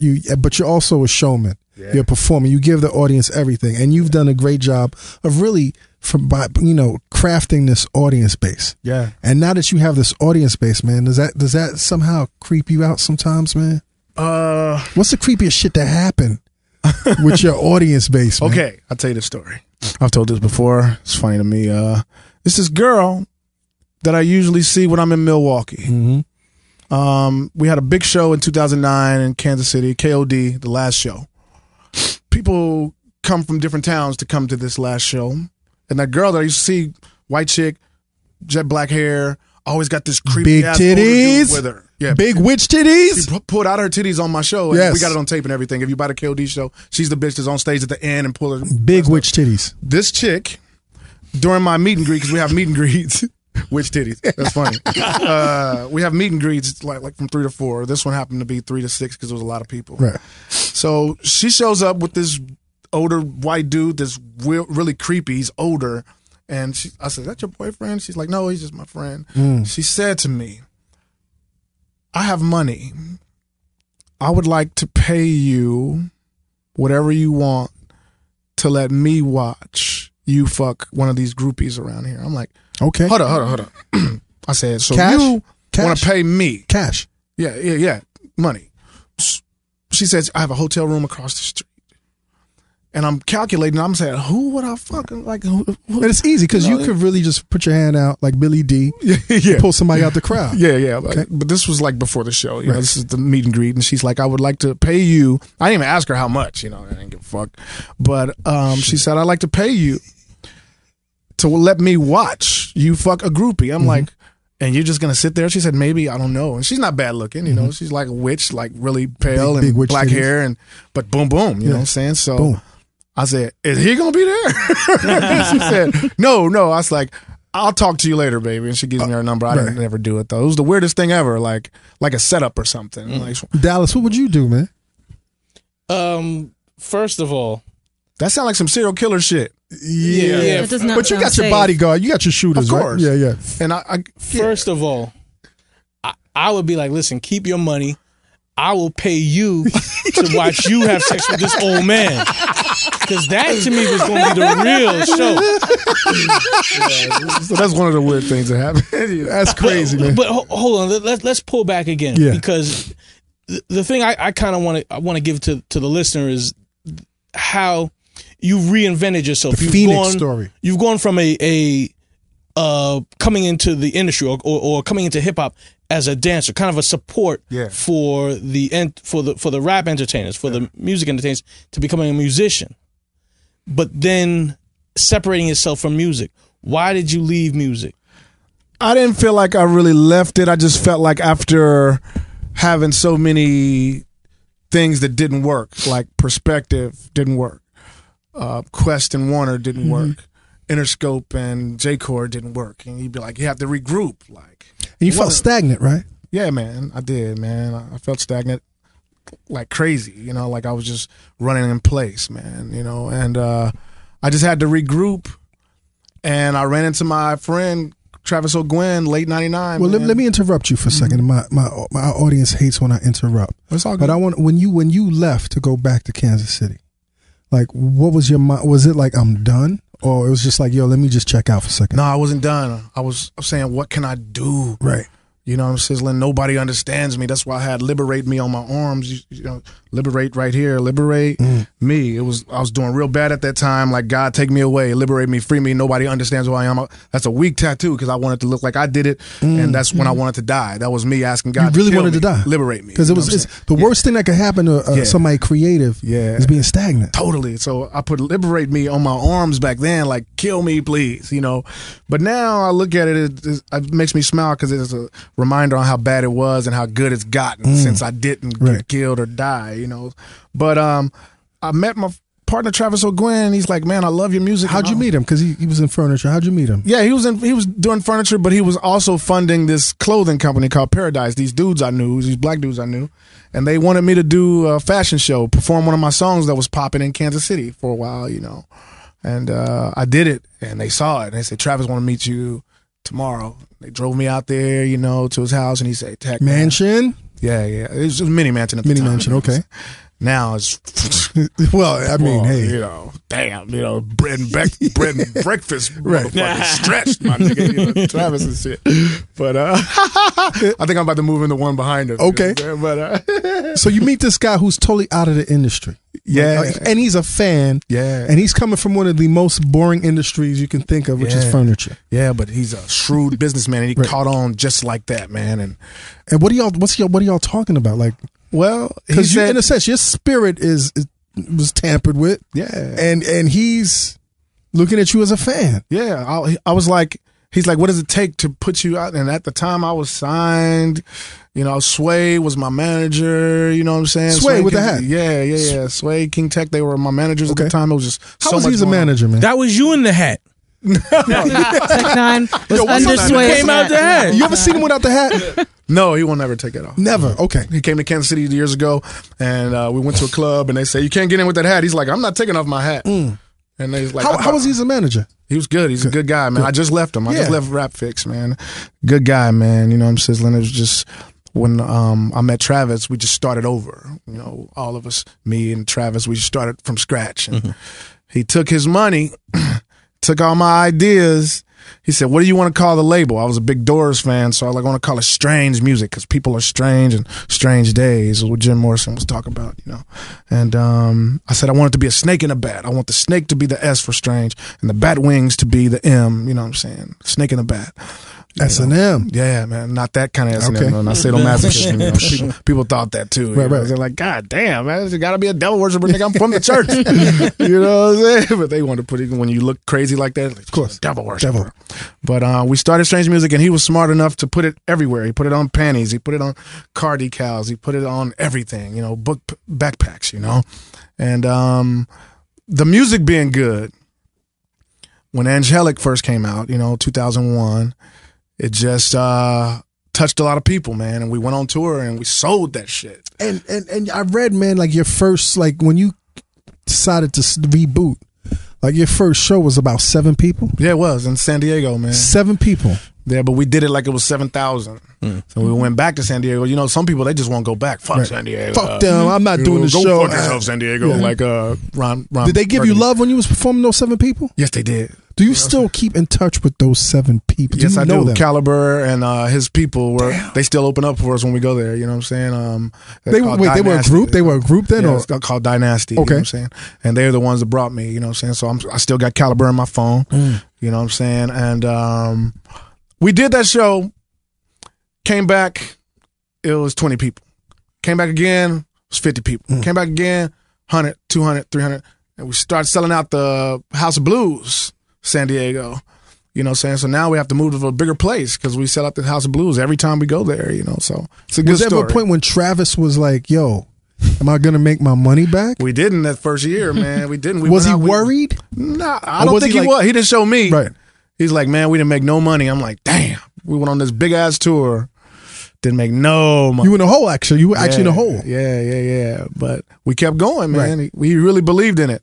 And just like I did, we didn't stop. We still didn't stop. And it's been hard trying to get me through. And I'm still trying to get all the way through, you know. But it's happening on its own. We don't have to do anything or conform to do it. It's like all the respect I get from all the other artists, not just the rappers, you know what I'm saying, singers, whatever. You know, rock and rollers, all of them are on my albums, you know what I mean? And it spreads. Like, who is this motherfucker we keep hearing about? Why? Why, Tech? Why? It's respect, man. It's so much respect, and I thank God for it, man. You know what I mean? It's like, that's all I can say. I think it's respect for me and my work ethic and the style that I choose, which is everything. It's ambidextrous. It's left, right. It's up, down. It's all around. It's crazy. I think people respect you being a rebel. Maybe. I don't know. You know, somebody said to me, I was talking to one of the Rage Against the Machine drummer recently, and he said, I want to do something with you. I respect you because you have no boundaries. And I think that's what it is. You know, I'm not afraid to do music, whatever it is, whatever emotion. You know, I don't have to stay in a box. And just because everybody was blowing up, you know, they say, damn, Kendrick Lamar was a hype man on your tour. Now he's like, boom. And I say, yeah, I'm right there. I'm right there. You know, I'm right there. You know what I'm saying? It's like, I didn't feel like I had to do anything special, you know what I'm saying, or copy anybody to get noticed by the rest of the industry. They've been noticing. Stay your path. Yeah, man. I stayed my path. And was there ever a point that you felt like, you know what, let me just swagger jack somebody else? No. Never. I've always been me. Right. I've always been the weird nigga on the block in the hood. I've always been the other dude, you know what I'm saying? Like, I'm in the gang neighborhood, but I was the dancer and the rapper and all that kind of shit, you know what I'm saying? And they loved me for being a musical dude. I never had to be anybody else. Now, keep in mind, we learn from everybody. I wanted to be Ice Cube when I first started rapping, but then I started finding my own. Slick Rick his style and lick the balls made me want to start rapping fast, you know. And he don't really do that, right. But it's little shit like, don't worry about that thing, just make sure nobody sees us, or like around this part of town with diamonds in your girl and for I'm trying to enter into the rap contest you're having, so it's just you know what I'm saying. I start doubling in it, tripling patterns, the melodies, and I started going fast like that. And thank God for Slick Rick. You know, motherfuckers like Slick Rick taught you to rap fast. I'm like, if you pay attention, what he's doing is like toasting, like some of the shit, like it's like reggae. You know, chanting. Yeah, man. I paid attention to that shit. I told him, I just met him for the first time last year. He was in Kansas City about to do a show. It was like 2:00 in the morning. He still had one on. He was in the, they said, Slick Rick want to meet you. Know? Went back to the car in the back alley and he was asleep. I said, what's up, man? I tell you some shit right now, but you're sleeping, but thank you. That's all I said to him. So how's it feel now, man? 23 years, right? 20, I think 20, more than that. More than that. Yeah. You've been in the game for so long. Yeah. You've been on the outside for so long. Yeah. And then it clicks, and then the world kind of catches up to you. And now, you know, you're hearing Lil Wayne saying your name. You know what I'm saying? You're hearing cats like the Kanye's and the Jay-Z's mentioning your name. Like, what kind of feeling is that, man? It's validation that I've been doing the right thing all this time, man. You know, just being true to my shit.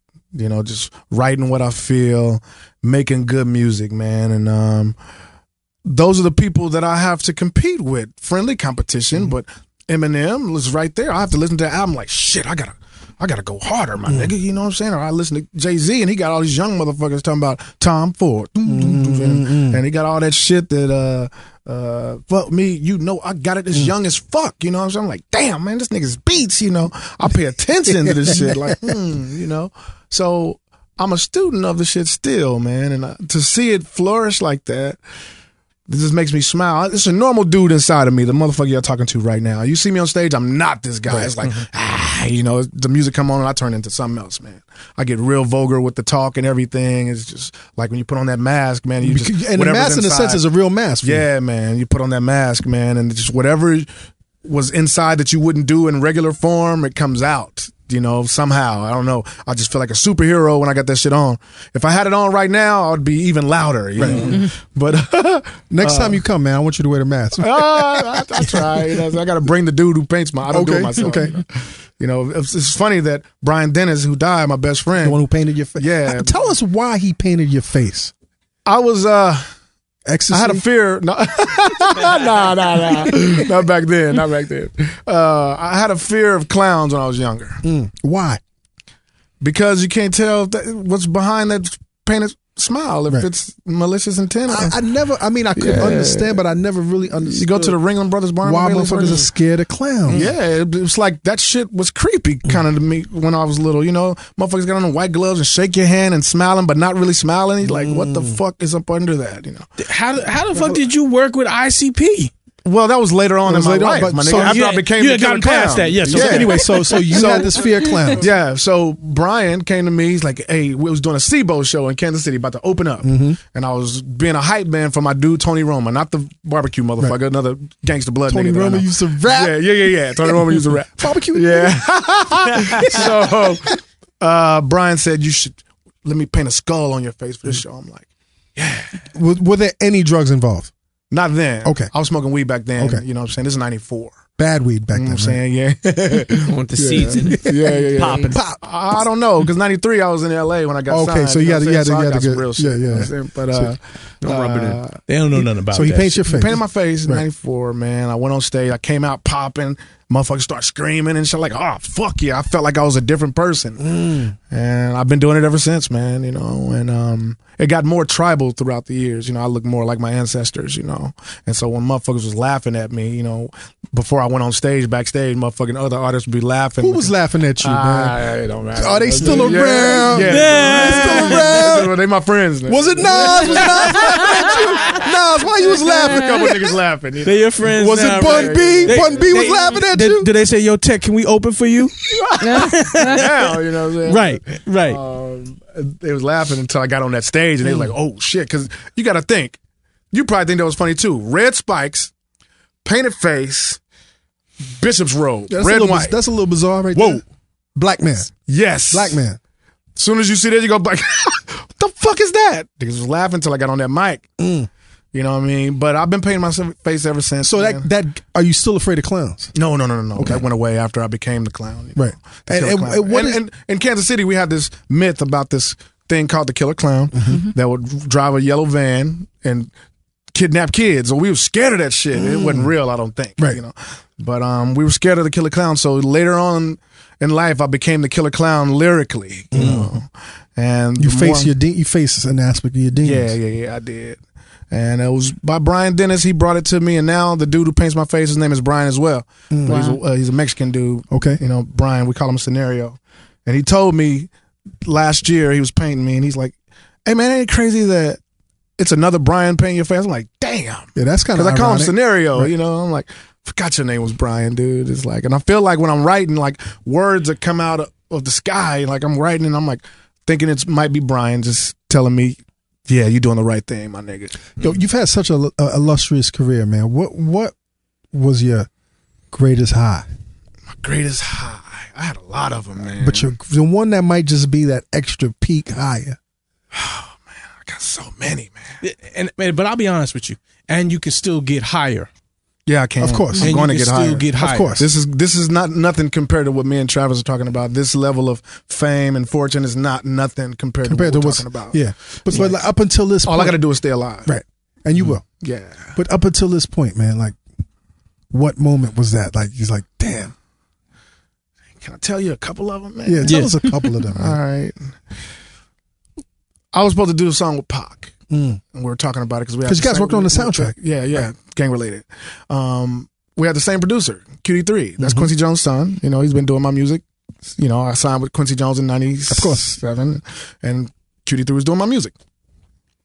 Tupac, you know, he died that year or whatever. You know what I mean? And we were talking before, you know what I'm saying, about doing a song called "Thugs Get Lonely Too." He died before Thugs I came Get out to Lonely LA. Too.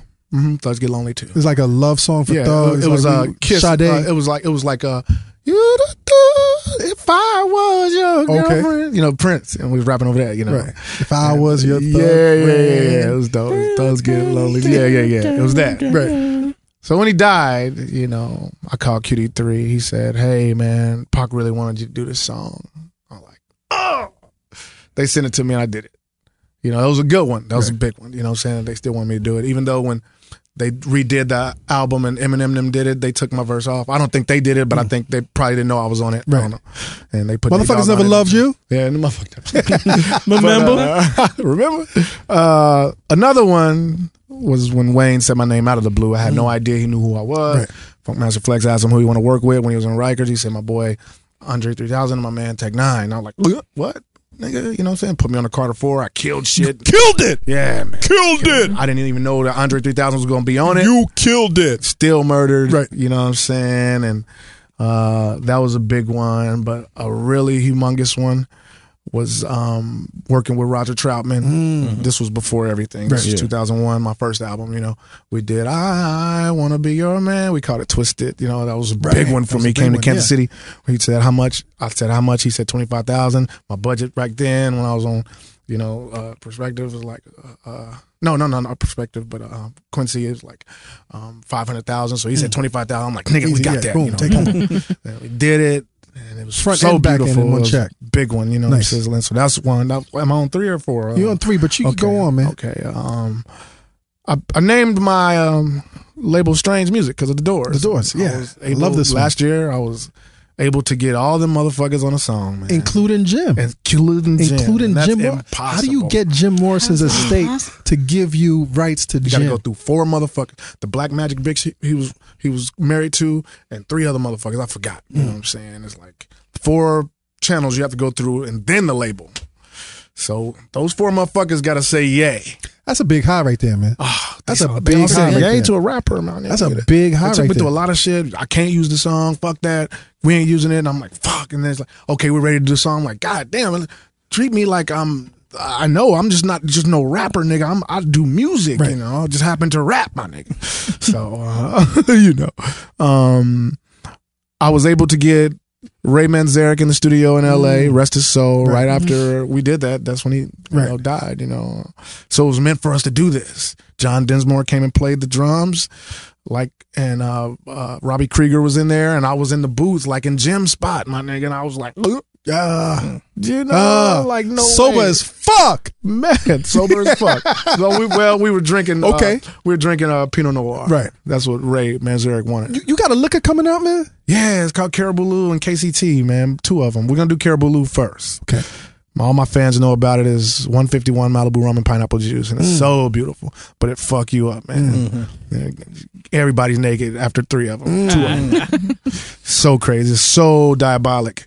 My drinks, because they taste so well, so good. You like sweet drinks? Oh yeah, I do. Me too, man. Yeah, I do. I just had a Cadillac margarita right across here at Fridays. You know, they didn't make it that well, but my drinks usually cost $15 because I tell them I want Patron Silver, no salt, with Grand Marnier on top. You know what I'm saying? So they charge you can give these savages Patron out here Silver. your recipe, your drink recipe. What'd you say? You can give these savages out here your drink recipe. Oh, I ain't tripping, man. Okay, you know what I'm saying? I didn't create the margarita, but you know, I like my shit sweet. I like my shit on the sweeter side. You know what I'm saying? I like pussy sweet too. You know, yeah, that's how. No tangy.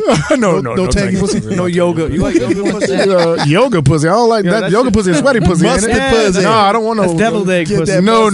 I like deviled eggs, but not no pussy. I won't eat no deviled eggs out no pussy. Y'all crazy. What's next for you, man? What's next for me? I just finished another album. It's called Strangulation. It's a compilation of all my artists.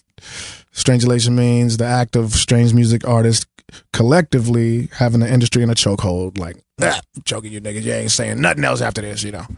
And it's like, I just finished that before I came out here. I got to go home and rearrange it a little bit more. Tighten it up. And then I have to start on my next LP. It's called Special Effects because we do music so well in our heads. We have God complexes. You know, we think we're rap gods and all that kind of shit. Like the black God complex. Yeah. So we feel like we do music so well, it's time to play with it now. Special effects. So we're gonna see what that's gonna bring out of us. And this tour, the independent grind. We just steadily going up, man. You know what I mean? How's Ritz doing, man? Ritz is doing really well, man. Me and Dallas got a chance to interview him for this past at the BET Cypher. Yeah. He's a cool cat. He's talented. He just sent in his verses for the Strangulation, and all of them were killer. He did like 3 or 4 with us. You know what I mean? I'm proud of everybody on Strange Music, man. I'm proud to have a label that has really wonderful people on it. You know what I'm saying? Are they all happy as fuck? I think so, man. I think so. I think everybody's striving to be all the way there, though. How do you flip the switch from being an artist to the executive, man? You start barking on motherfuckers like, the fuck, man, get the fuck out of here. I ain't never got to raise my voice when I go into Strange Music, man. Everybody's laughing every time I come in there. It's such a... Everybody ain't always laughing. Well... You a perfectionist, dude. Travis is the motherfucker, my partner. He's the mother... Oh, he's this fucking shit? You call this a goddamn video? And I come in... He's a bad cop. Yeah. You got a good bad cop on your team, man. And he's white, too? Yeah. But he went to school with the niggas, though. You know what I'm saying? He was cool. And Van Horn, so he grew up around all us, and Leeds too. You know, it's fucked up down in Leeds. Right. You know what I'm saying? So he's like a white dude, black dude's body or some shit like that. You know what I'm saying? Some scary shit. Real cool cat, man. A couple of weeks ago, I had a piece on N9ne, a rap draft. So what N9ne said is, listen, here we're gonna give you a couple of categories. Put together a team. That, you know, you could be like the Yankees. Put together a team that's gonna fucking murder shit. Mm-hmm. So in my utility position, I selected you. Damn. Because I said, like, yo, Tech stop N9ne, lying. You did? It's on the web. No dick riding, man. No dick riding. No dick riding. But I selected Tech N9ne because I said, yo, you got to have somebody on this team that's going to show even these young kids. And I consider 2 Chainz young. I considered, of course, Bronson young, but show them how to win. Mm-hmm. Yeah. All right. Show them how to reinvent themselves when they get stuck. Show them how to power through some shit. I told Slaughterhouse when I was on tour, they said they was going to do an album and M was going to put it out. I said, man, I told all them niggas, I said, everybody know y'all can rap. Don't do a whole album of just rapping. No, MC shit. rap. Let them niggas into your life, man. That's how you keep them. Tell them stories. Slow it down. Yeah, man. Breathe. Tell them stories. You know what I'm saying? Tell them stories that'll that are connected and they can say, that's me too. You know, the thing that Pac and Biggie had, like, ooh, you know, that's me too. I feel that way, you know. I said, just y'all master rappers, don't just do that.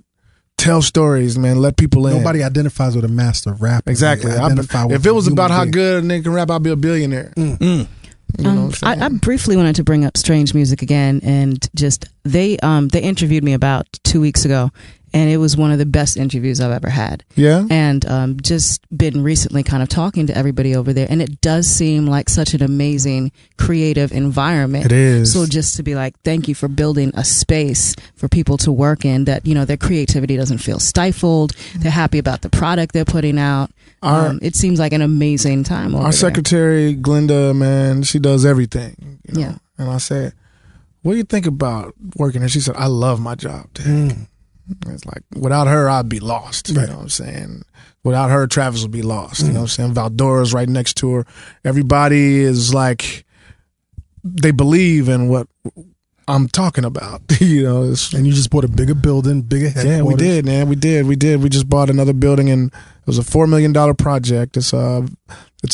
We have the video crews downstairs and all new brand new studios, recording studios upstairs. We call it Strange Land. And I just recorded the first album in it, Strange Elation. Congratulations, man. And it worked, you know, because when you go into a new studio, you just hope that everything's right, and we did it. Last question, man. Real serious, man. Real serious question, man. The hair's not coming back, right? No way. I'm 42, motherfucker. 42. You know what I'm saying? Does that shit hurt, or did you just accept that change, man? Well, I actually had braids like down here, you know what I'm saying? So when I went to Kuwait for that Christmas, and they couldn't go home to their families, and they was out there just posted up, I came back, I cut my shit off. I became the soldier, man. Right. And I like it. But you could still grow your shit back. Yeah, I can. Okay. So but my hairline ain't gonna be the same. Okay. Yeah, okay. You got the LeBron shit. LeBron. My hairline. I ain't trying to do the LeBron. I ain't trying to have the Beijing shit. No headbands. No headbands, my dude. Fuck that. Yes, man. Yes. My shit's too curly, man. My shit is curlier than that. And I looked through all your old pictures, man. The hair was really important to you, man. You used to have like the little puff and like the MC Hammer like days, man. You saw the album cover when I was like Thriller, like exactly, man. Yeah. Yo, listen, when it was on its Tech. way out. Tech, man, I'm really glad that you stopped by, man. This was real casual, y'all. This is like I like shit like this. You know what I mean? It's real, man. You know, I don't have to. I'm not nervous, and I don't have to. Who makes you nervous? There ain't nobody make you nervous, man. Charlemagne makes you nervous? No, he didn't make me nervous. Okay. No, he didn't make me nervous. Ghost. Who? Ghost. Ghost don't make me nervous. I want to see that nigga, man. I want him to say God is real. Right. I seen him. Right. When it goes, I'm like, not yet. But what makes me nervous? Not being prepared. You know what I'm saying? I love to be prepared. I don't like to go into a situation and don't know what the fuck I'm doing. You don't like stuttering, man? No way. I don't know. I got to do case later tonight. I don't know what to expect. Nigga never said anything to me, so I don't know what to expect. You know, I don't know how he is. I don't know the drama. King just gonna ask you what kind of beef you got. I ain't got no beef. He'll have some beef. rock What kind of beef I got? I got some Angus in my refrigerator. Nice. Let me Some see. Kobe man. beef in your refrigerator. I think I got beef. Yeah, man. Yo, man, listen, man. Continued success, man. Yes. Continued Thank you, success. man. Thanks for coming by to the Thank you for Combat having Jack me, Show, man. Listen, Internet. You got anything to say, Dallas, before we wrap up? Glorious, man. Keep doing your Van thing. Glorious. This is protected by the red, the black, and the green with the keys. Gene, you got. I'm wishing him all his luck on his tour because apparently he's a cyborg all the time. So I got to lose this belly, No, man. but you know what, man? You will, and that is something glorious about that old man strength. When you tap into that 40-year-old strength, can't nothing stop you, B. Man, if I hadn't just got off of my vacation, I'm talking about 5 days at Disney World, eating every day, 7-day cruise, eating every day. I gained 10 pounds. If I was just coming off the tour, I look like I was a little bit younger. So I mean, next time y'all see me, you burn that shit off, man. Yeah, but you know, I still fuck like I'm 19. There you go. That was a PSA for the ladies. But no witches no more, right? Well, my Witch bitch, pussy? My bitch kind of look like witch. Okay. Yeah, I like that shit. Because she got witch titties? Nah, she got some nice titties. Okay, nice. Pete, let's take us out of here, man. No, definitely. Listen, it was definitely authentic, like you said. It's organic. Like I definitely wish you the best of success, and I like your story, man. I definitely like everything from the willpower to really just the independency. It's reality too, man. It's not like I made this shit up. You know what I'm saying? It's just me. You know, and that's the beauty of being Tech9. I get to be me everywhere I go. I don't have to put on beautiful, man. Even though I wear the mask, I don't have to put on anything to be liked by anybody. You don't have to I don't do give a anything fuck to what be they happy think. as fuck. Exactly. Yo, listen. Happy as fuck. That's what's up. I'm happy as fuck, man. Is everybody happy as fuck right now? Yeah, pretty much happy as fuck. Good. I'm not happy as fuck, but I aspire to be happy as fuck. What would make you be happy as fuck, Dallas? Drugs. No.